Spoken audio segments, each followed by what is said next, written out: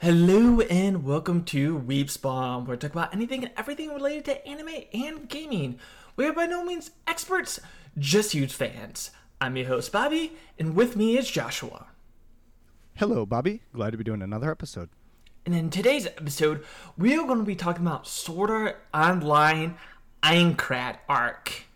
And as always, spoilers ahead. Yeah, so I just want to say before we start that sorry if you hear any background noise. I have a 3D print going. Hopefully it doesn't get picked up, but never know. And also sorry if there's background noise because I have a window open because it's the first time in months that it's over 50 degrees. So, yeah, I'm embracing that. So hopefully no one from outside comes in. But let's get started. So Sword Art Online is a science fantasy anime series adapted from the light novel series of the same title, written by Reiki Kawahara. And it's illustrated by, I don't know if this is ABEC or ABC, probably ABEC. But yeah, I didn't really look up the pronunciation, but that's fine. Not super important. So it was produced by A1 Pictures and it was directed by Tomohiko Ito. And the series aired on July 8th to December 23rd of 2012 on Tokyo MX, and it spanned 25 episodes. It was later broadcast by 12 other stations, and Aniplex of America announced that the English dubbed up version would air on Adult Swim's Toonami programming block starting on July 28th of 2013.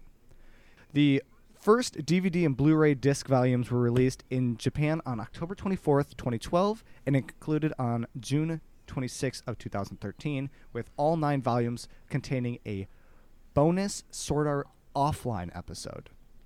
In North America, Aniplex of America released the series in 4 Blu-ray DVD volumes on August 13th of 2013. Now, honestly, before right now and doing this, I didn't realize how long ago Sword Art the first season came out, and it is shocking to me. Like, it was kind of just like a throwback because I remember watching it in high school, but at the same time it's like it didn't feel like it was that long ago. 10 years. Yeah, it's actually really insane that it aired. I don't think I watched it right when it aired. I think I watched it like a year later, or like when it was concluding, because I remember watching it my first year of college, which would have been your senior year of high school. Because you actually, this was one of the animes you actually got me in. Yeah, back when I didn't have the best taste in anime. Just kidding. No. What's that supposed to say about me then?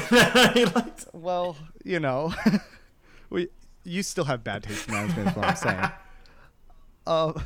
No, yeah, I remember watching this. Yeah, I was just like, I would always sit at night watching the new episode whenever it came out. I don't remember what days, but I'm pretty sure I was like watching it on Toonami every time, and it was just like, it was fun because that was when it was like fun to sit in front of a TV program and be like, oh my god, my block's coming up, I'm about to watch it. But now it's just like easy to stream on Funimation Toonami because they get released at like midnight and you can watch it whenever. It's not as exciting anymore.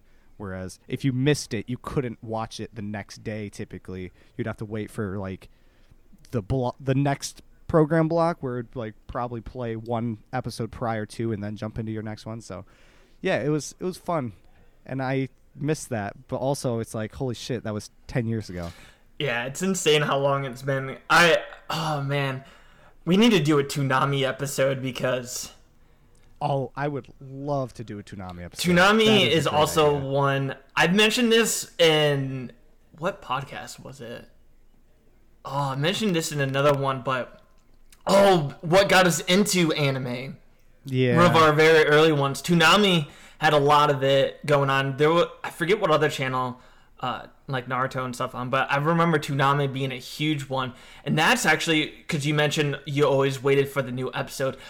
I was really into the Prince of Tennis, and that aired back. I watched that without even realizing like what anime was back in like junior high, And that actually got me, because I always kind of had an interest in tennis, and watching that anime really wanted me to get into tennis, and I started actually playing tennis a lot more and everything. So just hearing that story of how you always waited for that block to come up, Prince of Tennis for me was one of that one, which was kind of weird because it wasn't your like the typical animes that a lot of people watch or even I watch nowadays, but I still hold the Prince of Tennis in high regard.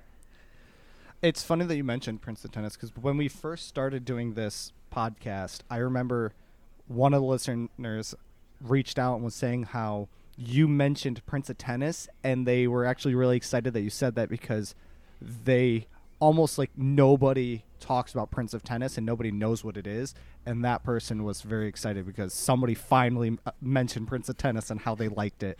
So yeah, it's just one of those nostalgia things that people click to. So I had no idea what Prince of Tennis was up until that episode of the podcast where you mentioned it. But you went full on weeb to where you watched an anime about tennis and then you went out and started playing tennis because you're that much of a weeb. To be honest with you, I had an interest in tennis first, but it was just like that caught me and then made me want to play more. Yeah. And if that listener is still watching, just to let you in on a little secret, it has over 200 episodes. I've watched every single those episodes 3 times. I've seen the entire series 3 times. Oh my god. And yeah, you probably should have kept that to yourself. No. And the sequel, The New Prince of Tennis, but that only had like 23 episodes. I think I watched that like twice. And I've seen all the Prince of Tennis movies. So if you're listening, still doing it, don't worry. I'll keep it alive. But enough of that. Back to SAO. Yeah, a little nostalgic, but yeah, we're back. So the story of the first season follows the adventure of Kazuto Kirigaya, otherwise known as Kirito, and Asuna Yuki, 2 players who are trapped in the virtual world of Sword Art Online, or SAO. They are tasked to clear 100 floors and defeat the final boss in order to be freed from the game.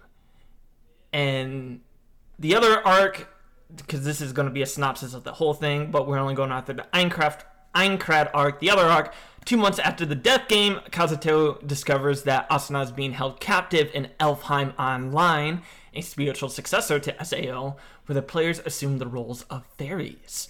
Kazuto enters the game and allies himself with his sister Sugaha Kirigaya, also known as Lifa, to rescue Asuna from captivity. As we already mentioned, I started watching this basically when it first came out. I might have missed the first episode or 2, but then I caught up on it and then started watching the block on Toonami. Yeah, this show, I really liked it. I mean, I still do like it, at least the first half of it, the part we're going over right now. I don't think it's terrible. There are definitely some things in it that I would change, but overall, I don't think it's a terrible anime, at least as it started out. So watching this, it was really captivating for me. The thing that drew me in, I think, was the fact that, like, obviously we're both gamers. We both are really into I was used to be into, like, MMO type stuff. Not as big as you, because I know you played, like, WoW and things like that. But just the fact of being in a video game was a really attractive plot point for me. Not the death portion of it. That was attractive in other ways of just the sense of danger. Not that I would actually want to do that. But it was just such an appealing show to me, so it just drew me in. It related to everything I liked. Like, obviously, I like anime, but also it hit video games, so it hit both categories. And yeah, it was just one of those ones where you have this OP character, or this character that is pretty OP and, like, works his way through the games. Yeah, it's just a really fun one, and I don't know if you kind of relate on the attractiveness of the plot and everything in the same way, or if there was some other reasons why you enjoyed this one. Yeah, definitely. I think so. This is going to be a controversial opinion, but oh no, I think SAO and Log Horizon both did the video game genre good. They both took it in different aspects. Sword Art Online more did it from, I think, a player's perspective on what a lot of people would think, because obviously it's a death game, where Log Horizon did more political aspects on if you were just trapped in the world where you could still die because you would respawn in Log Horizon. So it's more like assimilating yourself in the game world. So it's the same thing, but they took two different approaches. I've seen a lot of other like animes that are like people join in from a video game or whatever, and the main character is just so OP that he doesn't like struggle at all. At least in SAO, Kirito struggles with whether it's like actual monsters, himself, or like just the environment. Or the cheating game maker. Yeah. So I really think that SAO took a good precedent for other video game animes, whether people like it, praise it, despise it, or whatever, because SAO is a huge topic on controversy, whether it's good or bad. But I think they did the video game genre good because of like the portion they did it and how many struggles Kirito had to go through instead of just being OP and going through everything no problem. You know, there's a debate on whether it's good or bad, and I think this is one of those unique scenarios where it hits both sections right on the head. It's both good and it's both very bad. Yeah, I don't think it's without flaws, but like I said, I think it at least did the video game genre anime good. Yeah, I need to watch. You said it was Log Horizon? Yeah. I still need to watch that. Seasons, I think. Oh, that's not bad. I think there's only 2 seasons, and it's basically completed. Oh, shit. All right. Well, I need to watch that, and maybe we can do an episode next season or something. Because the season is coming to an end very soon. For all you listening, this is the third from last of this season, so we're going to be taking a small break after that. But yeah, just a heads up. So, to kind of start off the story, it takes place in a VR MMO, or a virtual reality massive multiplayer online game, and these the VR MMOs have been on the rise, and the most famous one that came out or is coming out is the new Sword Art Online, or SAO, on the Nerve Gear, which Nerve Gear is like this super high-tech Oculus Rift. It immerses you into the game rather than you're just in the game looking through the gear. It actually like taps into your nervous system and completely like immerses you into the game. So our protagonist is Kirito, and he is very excited to enter the world of SAO again. So as we find out, he was one of the beta testers, and yeah, so he's being able to encounter this world all over again. He had the honor of kind of testing it and kind of figuring out flaws and getting the hype of the game.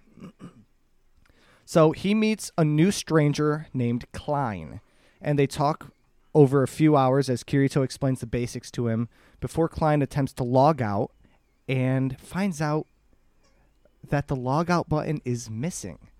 So this is a pretty big deal. This wasn't a bug in the beta edition, so how did the log out button just vanish?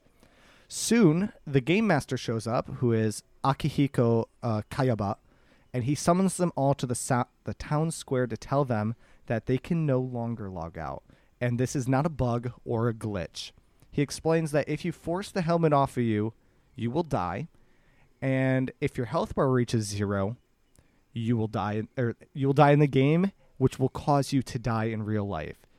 Kirito now goes off on his own to quickly gain levels using his previous knowledge of the game. So, yeah, this is a pretty crazy experience because you're just trying to play a fucking game, and all of a sudden the game creator's like, yeah, that's not happening. You can't leave. And then Kirito has the unique ability of having the knowledge of playing this game previously, so he can quickly find the spots to grind a little bit and get stronger than all the other players. So he has an edge to everyone else. Which we may find to bite him in the ass, at least according to other people, because after just over 1 month, 2,000 players have already died. And now Kirito and some others are finally having a meeting to discuss how to find the boss room, because they're still on the first floor, because in order to advance, you have to defeat the boss room, which unlocks the next floor. So the meeting is led by a guy named Dialval, who he and his party has discovered the boss room, and now they are discussing ways to defeat him when someone, I believe his name is like Cabrero or something like that, tries to put the fault of the deaths on the beta testers. But just as he was kind of getting the crowd on his side, this is when Agile comes up and counters his argument by saying, did everyone receive this handbook that tells them everything like people need to know? Well, it turns out it was actually made by the beta testers and handed out by them themselves, yet people still died. So he's saying he's not here to discuss whose fault it is they died, but everyone had equal knowledge of it and people still died. And he's like, now, I don't want to take this discussion room for this. The real reason we're here, and that's for the boss room. So everyone quiets down, and then everyone decides to start forming parties. Now, Kirito, being a loner, ends up seeing another person who is alone and decides to team up with them. And now, with everyone ready, they prepare for the boss fight. And during the fight, everything seems to be going well. That is, until the final moments, where instead of surrounding it, Daviel tries to last hit it, but the weapon changed and Kirito tries to warn him, but it's too late and he takes a fatal hit. He tries to heal him, but he refuses for some unknown reason. I seriously don't understand that. And it's revealed that he was also a beta tester. Afterwards, he and his partner, who we find out is Asuna, they end up finishing the boss by themselves. But this has caused some strife because that guy who called out the beta testers earlier heard him call out and says he was holding back information because he was a beta tester. So Kirito decides to take on all this blame on himself so other beta testers wouldn't get caught in it, and he ends up being called a beater, which he ends up taking it with pride. Okay. Yeah, so the whole thing is the beta testers were called cheaters and shit. So I like the nobility of him taking all the blame onto himself, but could he have picked a better name? He calls himself a beater. And I just think that is the corniest name he could have chosen. I get it, he's a beta tester cheater mix, so it's a beater, but it just is a weird name and I don't like it. To be fair, he didn't actually come up with it. Someone in the crowd, he's a beta tester, and he claimed he has more information than brokers or something. So he's like, you're a cheater, and then someone's like, you're a beater, and he's like, a beater? Yeah, that sounds good. I'll go whatever. And he decides to take it. Yeah. But I thought this would be more of a critical thing in the show. I thought being a beater was gonna cause him more trouble than it actually did. I feel like it was one of those things that they kind of introduced and then it just died off. No one cared that he was a beta tester after a few episodes. Yeah, it only came up I think one other time. Yeah, and it wasn't as big as of a deal as they made it out to be. It really wasn't, and I don't know if maybe the light novel was different, and maybe it was, but yeah, it probably is the case. Besides one other instance, it really didn't affect. I get that they added it probably for more of a character development type scenario, showing he is selfless in that aspect of protecting the other characters, but yeah. You're probably right. It was probably the light novel that dove more into it, just like how in Solo Leveling there was the whole relationship between them. So, yeah, that's probably what it is. Also, if I were in this game, I get Kirito is different because he already played the game. He's confident. He knows what he's doing. I probably would end up being a pussy and just hiding in the main lobby for years until they finally beat this game. I never would have want to be in the front lines, but I probably would have at least gone to the areas people know are safe, or so I would have been severely underleveled. But yeah, I don't think I would have became just a support. stayed. Yeah. I would have become a support or a healer or something. Or crafter. Yeah, something like that. So, yeah. So after he calls himself a beater, we finally see the loner Kirito join a guild, and this guild's named the Moonlit Black Cats. But he decided to keep his level a secret as it was way higher than all of the others. And he was probably around like level 40 while everyone else was around like level 20 at the time. While he's in this, he does start to break away from his loner shell. He kind of gets close to one other member in particular, and this character's name was Sachi. And she confesses that she's scared of dying here, but he reassures her and saying he's going to protect her. So we have this like really sad, emotional moment where she's just she's in it for the ride, but she just doesn't want to be here anymore. Like, she's afraid of dying, and you start to get this emotional connection to her. And he protects her, or says he's going to protect her. He said this knowing that his level is much higher, and didn't think much of it. After a while, the guild leader leaves to go and buy a house for the guild because their hard work is finally paying off. So the rest of the guild decides to go to the dungeon and get some extra money. However, they soon encounter a deadly trap called a monster room. And a monster room is basically a room where you get trapped inside, and it spawns a shit ton of monsters, and the only way out is for you to defeat them all. Kind of like Solo Leveling's Double Dungeon that they went into in the very beginning. You have to beat them all to get out. Or die. So Kirito then watches one by one as the members die off. When the leader comes back, Kirito has to tell him what happened, and this breaks the leader's heart, and he eventually commits suicide after that. Afterwards, Kirito learns of a secret boss named Nicholas the Renegade, where he goes to fight it solo. But they run into trouble when another guild tries to interfere, but Klein holds them off as Kirito defeats the boss. He obtains the revival item he wanted, but can only be used within 10 seconds of death, so he gives it to Klein.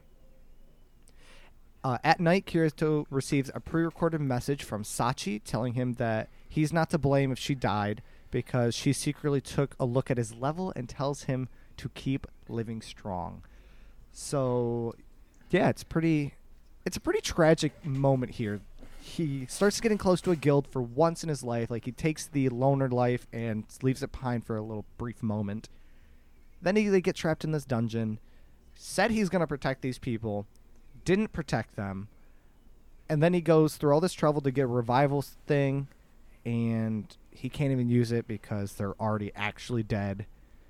And yeah, he basically gets thrown back into the loner life because he doesn't really want to deal with that again. He doesn't want a guild that is going to die. But I also don't understand why he didn't just like go all out and just kill the monsters, but I don't know. I think he was trying to, because I think the monster room, from what he said, was based on either like the average level or like the level. It had to do something with levels, I think. Oh, so maybe he upped the average level of the team, so they were pretty. And that's why he couldn't like just outright defeat them all, because though he was probably a higher level, because if you probably took the average, it probably would have been like, let's say like 30. And so they were too much for the other people. Not to mention they were panicking, where he kind of knew to stay calm because he's been fighting solo all his life, that he just couldn't defeat him quick enough because he would have to protect and attack, which even if you're strong, unless you were able to one-shot everyone, would have been hard regardless. And, you know, it kind of sucks for him, too, the fact that it was an average type of thing, because he knows then that he's the reason they all died. Because if he wasn't in there, they would have at least stood a chance because their levels would have been lower. Yeah, and I think that's why it hit him even harder. And then especially when he read that like pre-recorded message and everything, it did get kind of emotional. It's just like, God damn, you got to remember this kid is only like 12 years old, and right. They have to deal with death and all this stuff, and it's like, holy shit! No wonder he ends up going solo for the rest of his time. Yeah. So as the story goes on, the story goes to a female beast tamer named Silica, who, after having an argument with her current group, decides to leave, only to get ambushed by some monsters. Her dragon familia, Pina, sacrifices herself to protect her, and just when she thought she was about to die, Kirito comes in and saves her. But her familiar was already dead, but Kirito tells her of a way to revive her familiar, but it's on the 47th floor, to which he gives her some new equipment to boost her levels and decides to accompany her on the way. After they manage to get, I forget if it's a flower or a feather, I think it was a flower, to revive her dragon, they are confronted by Roselia, one of her former group mates. Learning that she is a part of a killing guild and about orange players, who are people, if you look on the cursor, there's green, orange, and red. Orange players, if you're orange, means you attacked another player. If you're red, it means you killed another player. And so Kirito decides to fight them by himself, and we learn because his level is so much higher than the rest, they literally cannot outdamage his stealth healing. And he talks about how Roselia killed some group or something, and this guy desperately kept fighting to the front lines to buy this crystal that would teleport her and all her guildmates to jail, and which he does. He manages to single-handedly destroy basically whatever, I forget what the guild was called, but take Roselia and all her guildmates to jail. And then later on, Silica thanks Kirito for her help as she is able to revive her dragon, Pina. Yeah, so touching. Her little dragon. So precious. So, although Kirito is a solo player, he does help out on the front lines. So we see them, like everyone in a meeting, when he confronts Asuna about a plan to lure a boss to a village that will kill the NPCs in the village. And he's really against this plan because he doesn't want to kill NPC players. And this is when Asuna and him have a fight about them only being NPC players. They don't actually die in real life, so it's not really a big deal. And they had this little scuffle. But soon after this scuffle, Asuna sees Kirito lazing around, and he convinces her to take a break with him as well. And she ends up falling asleep and is annoyed but thankful that Kirito is watching over her, and she repays him with a meal. And during their time together here, they witness a death in a safe zone, which thoroughly prompts an investigation because you are definitely not supposed to die in safe zones, or else the name is kind of pointless. So they meet up with Yoko and her boyfriend, Kynes, who were formerly party members of a guild called the Golden Apple, who were disbanded after their leader died. They end up taking the sword that killed the player back to Agil, who appraises it and finds out it was made by a player named Grimlock. The players think it's the ghost of their leader, Griselda, because she died while attempting to sell a valuable ring she obtained while defeating a boss. And while discussing this, Yoko is suddenly stabbed with a throwing knife from outside the window and falls to her death. So, like, shit starts going crazy. Like, some NCIS shit is going down. People are just being murdered in towns, and they're trying to do some thorough investigation to figure out what the fuck is going on.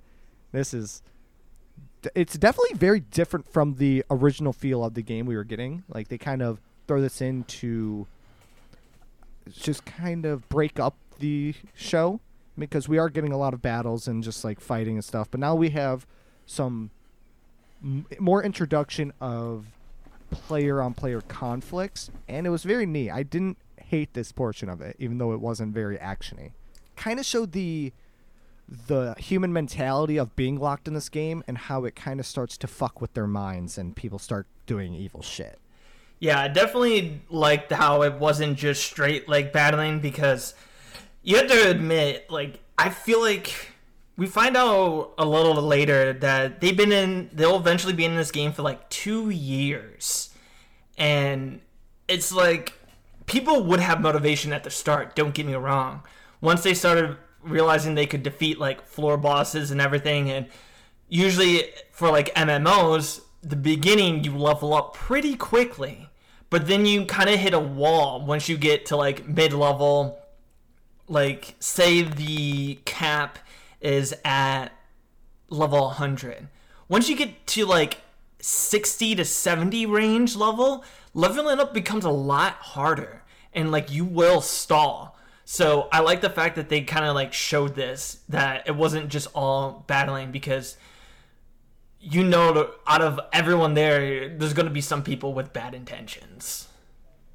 Yeah, and I do feel like, as like you said, you start to stall out on leveling up. People would have that motivation in the beginning, but also like that stagnation of where you're not leveling up as fast would definitely be a motivation killer. But also, I think the biggest motivation killer would be the fact that your friends and people around you are dying, and then it's like, oh shit, maybe we should like just lay low and relax for a little bit. So then people start to stagnate, and then there's this like sense of struggle and the fact that you're trapped and you're not going to be able to get out because people are starting to settle down. So it's like, it's one of those things, like, I feel like it's actually realistic in this portion. Yeah. And so we see Kirito tries to pursue Grimlock when from the window we see her fall, and he looked at the window and saw like this robed figure, so he goes and tries to pursue him, and he uses a teleport crystal to disappear. Later on, Kirito and Asuna decide to meet up to discuss the investigation and like come up with leads and everything, and she hands him a sandwich that he accidentally drops and watches disappear. That's when he starts to realize what is actually going on. And one cool thing, it doesn't really tell us what actually is going on at this point. And when Kirito finds out, the show doesn't tell us, so we're still left to believe that people are actually dying. I guess this is kind of spoilers, but anyways. Meanwhile, we are shown Griselia's grave, where two hooded figures start to interrogate Schmidt, who was another former member of the party who now is in like a big name guild.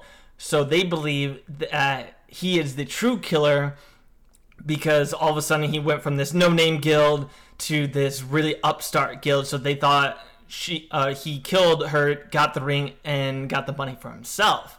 But he starts like begging for his life and everything. But before anything could happen, we see some red players from Laughing Coffin show up. But luckily, before they can attempt anything, Kirito arrives and bluffs, saying that a guild force is coming with him to arrest like whoever. And so Laughing Coffin, not wanting to take the risk, backs off when Kirito begins to explain everything that went on. And for those who don't know, basically what happened was the sword that went through the person's chest and the knife that was in their back, it was only attacking like the equipment or armor, so it was slowly depleting the duration of their armor. And then right when it depleted, they used a teleport crystal, so it looked like they died, but in fact they just teleported right at the exact moment their equipment disintegrated, and that's how they quote-unquote faked their death. So now then Kirito decides to show him who actually was the real killer, which was Grimlock, who was the husband of Griselia. And after everything was finally settled, they are starting to leave Griselia's grave when Kirito and Asuna turn around and they actually see the ghost of Griselia thanking them. So on the 48th floor, Kirito meets a blacksmith named by the name of Lisbeth. When he requests to have a custom sword made from her, he shows her his current sword, which was the Elucidator. I don't know if that's Yeah. actually pronounced. Yeah. Which is one of the most powerful swords currently. And when she offers her best made one, he destroys it with one hit. And I would have been pissed if I was Elizabeth. I'd be like, are you fucking kidding me? Like, you gonna pay for that? So Elizabeth demands that she gets some help to get a rare material from a crystal dragon. And the two go off together to obtain this. So clearly dying in the... nearly dying in the process, Elizabeth seems to develop feelings for Kirito and decides to put her all into making this new sword. And Kirito names this sword Dark Repulsor. And just after creating it, she attempts to confess like her love for him, and Asuna arrives and interrupts them. She realizes Asuna's feelings and becomes heartbroken and runs away. Kirito chases after her, and Elizabeth strengthens her resolve of never telling him her true feelings and instead says she will be his personal blacksmith, so if he needs anything, just stop by anytime. And I feel like that was one of the most cliche things you can do in anime, but it's anime, so I would expect nothing else. It was, and it's like, I know they needed to add her as a character, but I mean, I guess that's kind of how all these like supporting characters came, because Silica showed up for one episode and then you don't see her until Alfheim. Same with like Lisbeth. They just kind of put these characters in, and I'm not really sure sometimes, because it's like, did you really just put that in just to add to Kirito's quote-unquote harem that he doesn't really have feelings for literally anyone besides Asuna? So it's kind of like... Yeah. It's like they're like, man, there's a standard in anime that we just haven't hit yet. Let's throw another girl in that has feelings for him. That'll clear the air. And that'll hit her quota. This is part of the flaws that I said, like, that it's a good anime, but it does have its own flaws. And like one of them was just adding these kind of like random girls to whatever. But yeah, so after the 48th floor, he heads back to the 74th floor while he was hunting for whatever. I don't know exactly why. Probably just like leveling up and stuff. He runs into a rare rabbit that contains one of the highest quality meats you can get. Though sadly, his cooking skills aren't high enough to actually use it. So he goes and attempts to sell it to Agil, who he can't like do anything with it either. So he's like, I don't know like what you want me to do. But once again, Asuna interrupts. Her timing seems impeccable, I swear. Always, right when like something's about to happen, she always interrupts. She's just got a feel for it. She knows. She's like, okay, now's the time to interrupt. Asuna then explains that she maxed out her cooking skill and that she's willing to cook the meat for half the share. She's being accompanied by a bodyguard named Kuradil. I think that's how you pronounce it. Because of her position in the guild. She is currently second in command. Who opposes this, learning that Kirito is a quote-unquote beater. Once again, this is like the only time it actually shows up and actually has a negative impact. The only time. It's like, okay, after that, it's like no one gives a shit. For real. And then, but Asuna disregards him and invites Kirito anyways. While having a meal, Asuna very politely convinces Kirito, by holding a knife to his neck, to team up with her for the next expedition. The next day, they head to the 74th floor to scout out when Kuradil comes back and challenges Kirito to a duel, which he is easily beaten in front of many people. Finally, they can go and scout the 74th floor, where they manage to find the boss room, but quickly retreat knowing it's too much for them to handle. Yeah, so Asuna rolled a 20 on her persuasion skill check, and Kirito had to roll with it. She rolled a nat 20 while he rolled a nat 1 to oppose. Yeah. So anyway, after retreating, the two decide to take a break and eat some prepared food that Asuna cooked when they run into Klein and his guild, Furinkazan. Yeah. So Klein immediately starts to question the relationship since he's always been a solo player, and when a player named Kobats and his guild, the Aincred Liberation Force, shows up and demands to know where the boss room is. A few moments after they leave, they hear screams, and they see they challenge the boss. So, they fucked up. Kirito, Asuna, and Klein, not wanting to see everyone die, decides to help fight. And, honestly, if the boss is too difficult, I mean, this might be your time to jump in and challenge a boss since everyone's fighting it. But at the same time, it's I would have lost if I went in alone or with these few people, so let's just not get involved and not have to worry about it. But Kirito doesn't like to see people die, so the battle doesn't go as well as they hoped, as Kirito has to use his hidden skill, which is dual wielding. With this, he's able to solo finish the boss with just a sliver of health remaining. And this was one of those moments where it's oh shit, Kirito's actually starting to get wrecked. So you thought he was OP, but now it's okay, maybe he's not as OP as we imagined. Now, the problem is he brought a lot of attention onto...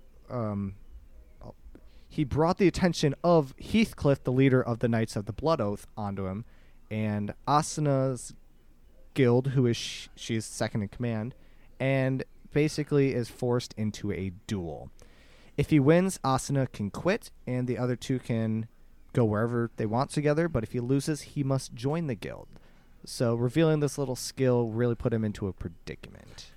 And to be honest with you, this is probably one of the cool fights, because I actually enjoyed this boss fight, even though it wasn't terribly long, obviously because he's solo, yeah. But it did kind of show off his skill and everything going on with it. It was a pretty cool scene. I completely agree. I really like this fight. And then the whole thing with the duel thing that I forgot to write in, if you guys are a little confused on it, is right after this near-death experience and everything, Asuna kind of they both a little bit break down and was why do we have to keep doing this when people aren't supporting us and everything? This is kind of when when I mentioned the whole stagnation, everything, and they kind of just want to run away from it all. But because she's second in command, she can't really do that, and that's where this whole duel comes in. So back on the 75th floor, this is where the duel will happen, when Asuna warns Kirito that Heathcliff also has a hidden skill that maximizes his strength with a sword and defense with a shield. So when he's equipped both a sword and a skill, he has this... forget what the hidden skill is called. At first, Kirito is pushed back, but soon starts to get the upper hand, and right when he thinks he's about to land a decisive blow, he gets knocked out and defeated. And now he is a member of a guild. Kirito, I can't say his name. Kirito confides to Asuna why he hates guilds and about what happens with the Moonlit Black Cats.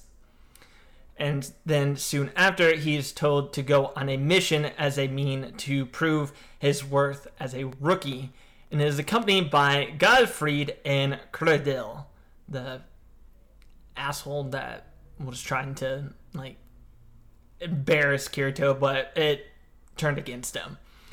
Now during the trip, Credil poisoned the water that they drank, and that paralyzes the two of them, both Godfrey and Kirito, when he tells them that he's actually a member of Laughing Coffin. He then brutally murders Godfrey and begins to torture Kirito, when Asuna luckily comes in and saves him once again right when he had a sliver of health left. Asuna, forcing Credil to surrender, lowers his guard when Credil tries to kill her, but Kirito comes to defend her and kills him in the process. Now, again, after this near-death experience, Kirito asks to stay the night with Asuna at her house. The next scene is highly debated on what actually happened between the two, as we see Kirito and Asuna sharing a bed together, with Kirito promptly asking to marry her, and she says yes. Yeah, this part. The stagnation starts to get real at this point, right? Because this when they start to live together forever.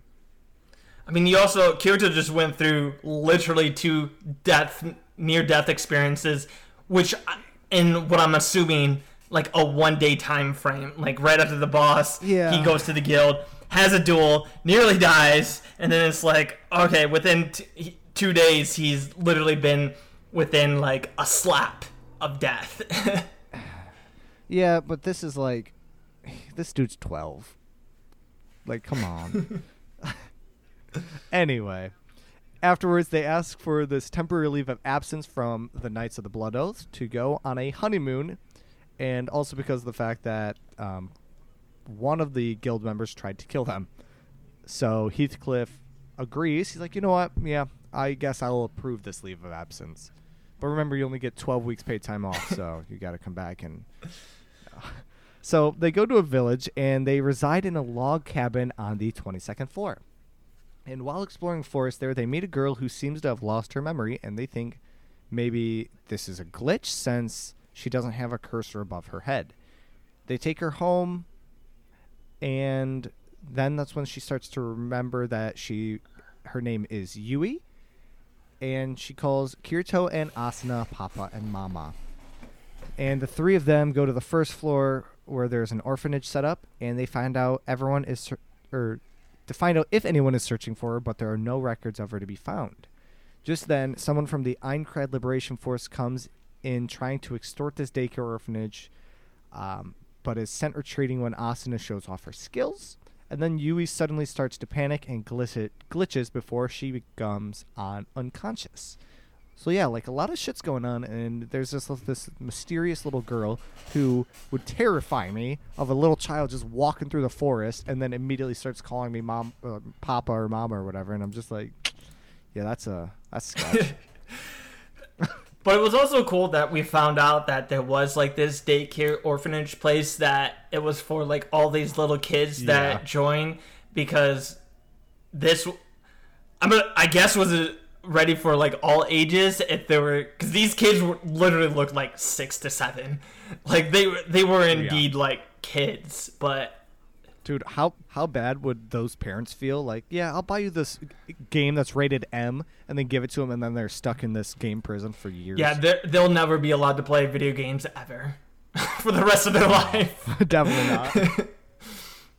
So at this daycare, once Yui wakes up, they are visited by Euler, who is the second in command of the ALF, which is the Aincrad Liberation Force. I just don't want to keep saying that. And explains that Thinker, the leader of the guild, was overthrown by Kibaru, who was the asshole in the first episode, who trapped Thinker in a dungeon on the first floor. Kirito, Asuna, and Yui agree to help. When they see him stuck in a safe zone, they rush over only to be ambushed by a boss named Fatal Scythe. Kirito and Asuna try to fight it, but are instantly overwhelmed, which is pretty surprisingly because they are both one of the top tier players. So this is when Yui steps in and ends up destroying Fatal Scythe, revealing that she's in fact an AI designed to aid players, but was shut out by the game master Akihira, or Akiba. Kayaba. I forget his name. Kayaba. Akihara Kayaba. She did want to be their daughter for a little longer because she enjoyed like the company and everything, but the game starts to delete her due to her interference. But Kirito was able to quickly access the Game Master console and was able to save Yui's code in an in-game like item of a crystal drop that he gives to Asuna. You know, I don't quite remember how he managed to access the Master Console, but at the same time, it's like, if you could do that, why have you not done it before? It was like... I don't exactly remember what It's caused this. Yui.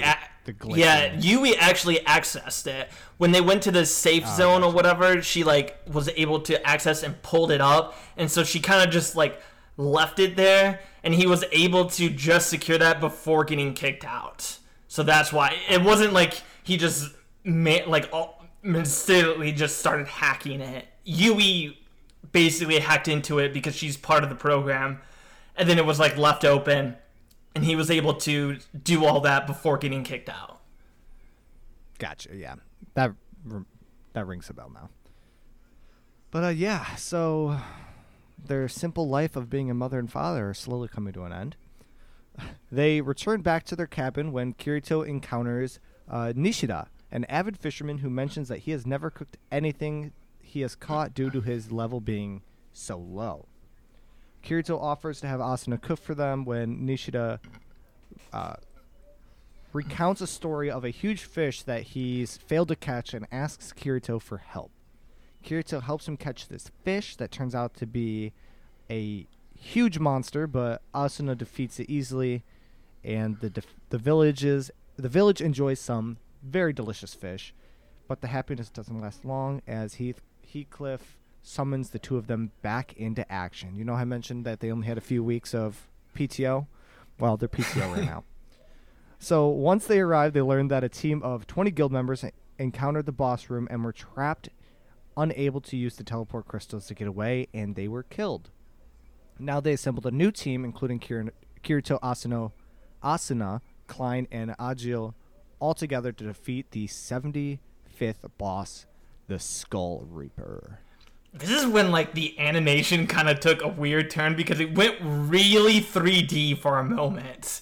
I don't know if you remember that. So, there's this thing that anime does when they're trying to make really intense scenes and they want it to be more complex than just cell shading, that they actually go to CGI, and if not done right, it really can be very off-putting and thrown off. I don't think it was as off-putting as other things. It was just like weird for a moment that it didn't. It took a minute to get used. Like I understood the intensity and everything. Like it did convey it pretty well. Like it wasn't as off-putting as like I've seen in way other animes, but it was just weird all of a sudden that like it just changed for that one moment. Yeah. Yeah, I don't mind a little bit of like CGI here and there throughout anime.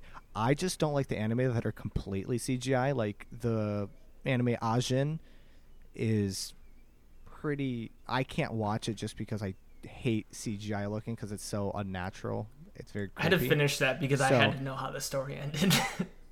I just decided to read the manga. Fair enough. Which is fantastic. I totally forgot that was a thing because I saw it was a Netflix thing, and I'm like, I know Netflix doesn't come up with their own shit because they always take it. It's just Netflix produced it or whatever. So I guess I should have looked for it, but because it was CGI, I thought maybe it was only like a Netflix thing. So I didn't even bother looking for the manga, but I should have done that.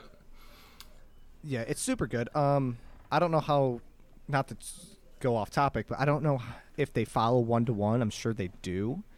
But yeah, maybe we do a topic on that because I really enjoyed the story. Yeah, it was pretty good.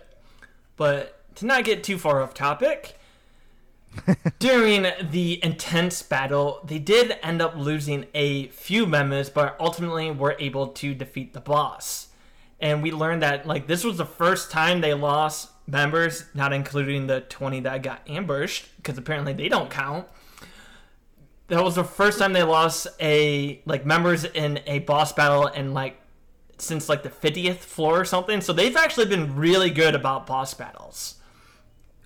And while everyone seems injured, Heathcliff Health was the only one to remain in the green when Kirito suddenly attacks him and a message indestructible object is revealed over his head. Kirito then explains to everyone and exposes him to be Akihiko Kayaba. He is Heathcliff. Impressed that he figured it out, he offers him a chance that if he can defeat him here and now, Kirito would beat the game, as he explains he is the final boss on the 100th floor. Akihiko paralyzes everyone so they can't interfere, and the duel begins. Kirito can't seem to land a hit, and just when the final strike that would kill him goes, Asuna somehow breaks free of her paralysis and protects Kirito, dying in the process. Struck with grief, he can't muster up any strength to keep fighting, as Kaiba ends up killing Kirito. Except for the fact that Kirito somehow managed to override his health bar and kills Kaiba in return. We see Kirito appear on a floating platform watching Aincrad disintegrate, where he meets up with Asuna and he apologizes for dying as well. Kaiba then shows up and informs them that he had beat the game and that the remaining surviving players were all simultaneously logged out before disappearing. Finally, before Kirito and Asuna think they are about to die, they decide to tell each other's real name as they watch the world fall apart, and Kirito wakes up in the hospital room. That is the end of the Aincrad arc. And that is the end of Sword Art Online. So some of my I was just gonna say, I know some people say the newer seasons are pretty good, so I don't want to write it all off. So anyway, continue. Just some of my final remarks of it is, when I first watched it, I have different opinions now from when I first watched it to now. When I first watched it, yeah, I was like, I wish they showed more floors.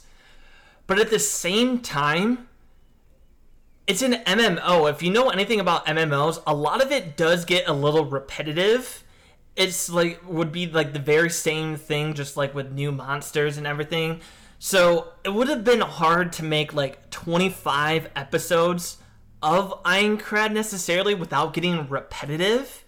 Because if you think about it, they kind of explored quite a bit. They explored the very beginning, and then what it's like for other players when he joined the Moonlight Black Cats, what it's like for other players who weren't on the front lines.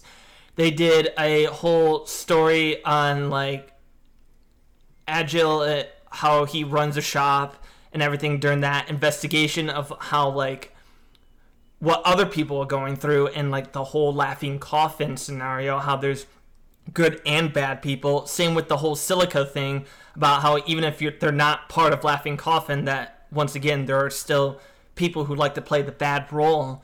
And they basically explained everything of what an RPG can do, and they even went on a break to explore the relationship between the two main characters.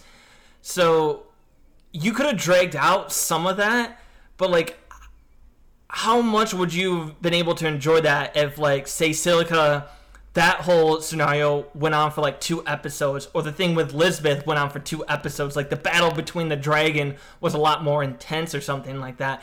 Everything would have just got a lot more repetitive. So I'm not discrediting it by any means, but I'm just saying, I feel like it would have been way too repetitive when people kept saying, oh, I want to see more floors. I want to see more floors. Yeah, it would have been... People would have been like, man, why'd they put so many floors in? The only thing I wish that they did... This is... Okay, spoiler alert for the second season, Gun Gale Online. It's nothing too detrimental to the story. I won't spoil anything, but just it's a flashback in Gun Gale Online that goes back to this Aincrad. In that flashback, they show that they actually fought Laughing Coffin. They found their hideout, and they were going to try to take them prisoner. But a huge fight broke out, and Kirito ended up killing 2 people during that fight because it was a life or death situation. Why wasn't that in Aincrad? Yeah, that would have been very big for his character development, because he already killed 1 person already that we've seen. But the fact that he had to do it a couple times would have been pretty significant. It's Laughing Coffin was prominent throughout this, and was very kind of a dark force. But it's oh, I guess that actually wasn't part of Gun Gale. I think no, it was part of Gun Gale. Yeah, it was part of Gun Gale. We learned that.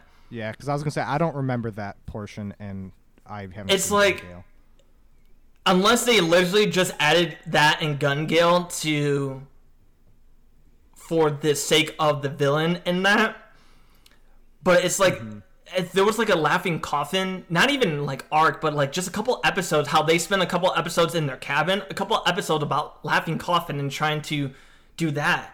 That would have been cool. Like, don't get me wrong, there were still more aspects they could have done. I just don't know if they could have done it in 25 episodes.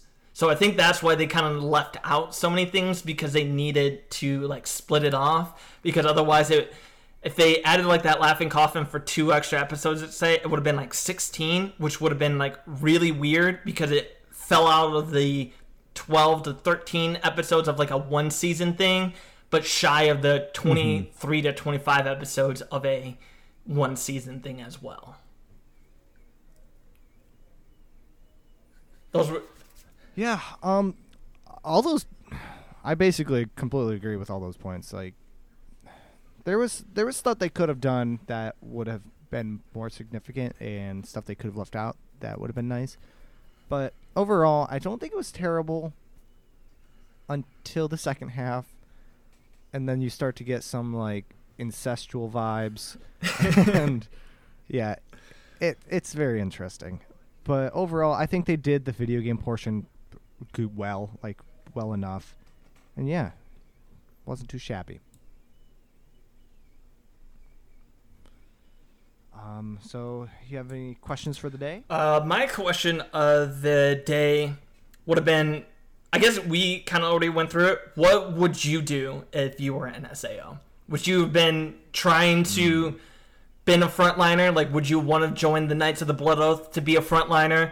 Would you have just joined a guild like the Moonlit Black Cats with friends and tried to like just slowly level up? Would you have gone the crafter route? Would you have been a beater like Kirito? What would your role have been? Well, to be perfectly fair, I would not have been good enough to even be in the beta test. So well, a lot of beta tests don't necessarily need, because if you remember what he said, he was like, a lot of people couldn't even beat the first floor in the beta test. So they tend to get a lot of different people, because for a beta test, you don't want just people who know like that type of genre. Sometimes you want like a mix of people who have never done it, so like you can get a feel of like what new players would do in case they encounter glitches that you don't think of because they're new players. Very true. Good point. Yeah, no, I would be a support character. I would not be able to handle playing on the front lines like a regular. I would have been definitely... I probably would have... Because I've...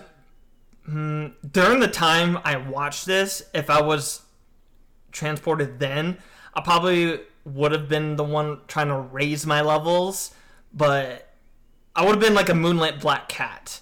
But as of now, when I play MMOs, I really start to enjoy the crafting route because I like the whole gathering materials and creating new things. So I think as of now, I would have definitely gone the crafter route. Fair enough. Yeah, I would be a support, but yeah, I want to know what you guys think. Like, what type of players would you guys be? Yeah. And I think that's it for this episode. Don't really have any facts for today. But yeah, so that'll be it for this episode. Don't forget to show us some love and support on patreon.com/weebspawn. And of course, don't forget to follow us on Facebook, Instagram, and Twitter at Weebspawn, and contact us at weebspawn@gmail.com. I've been your host, Bobby. And I'm Joshua. And we will see you guys next time when we Weebspawn.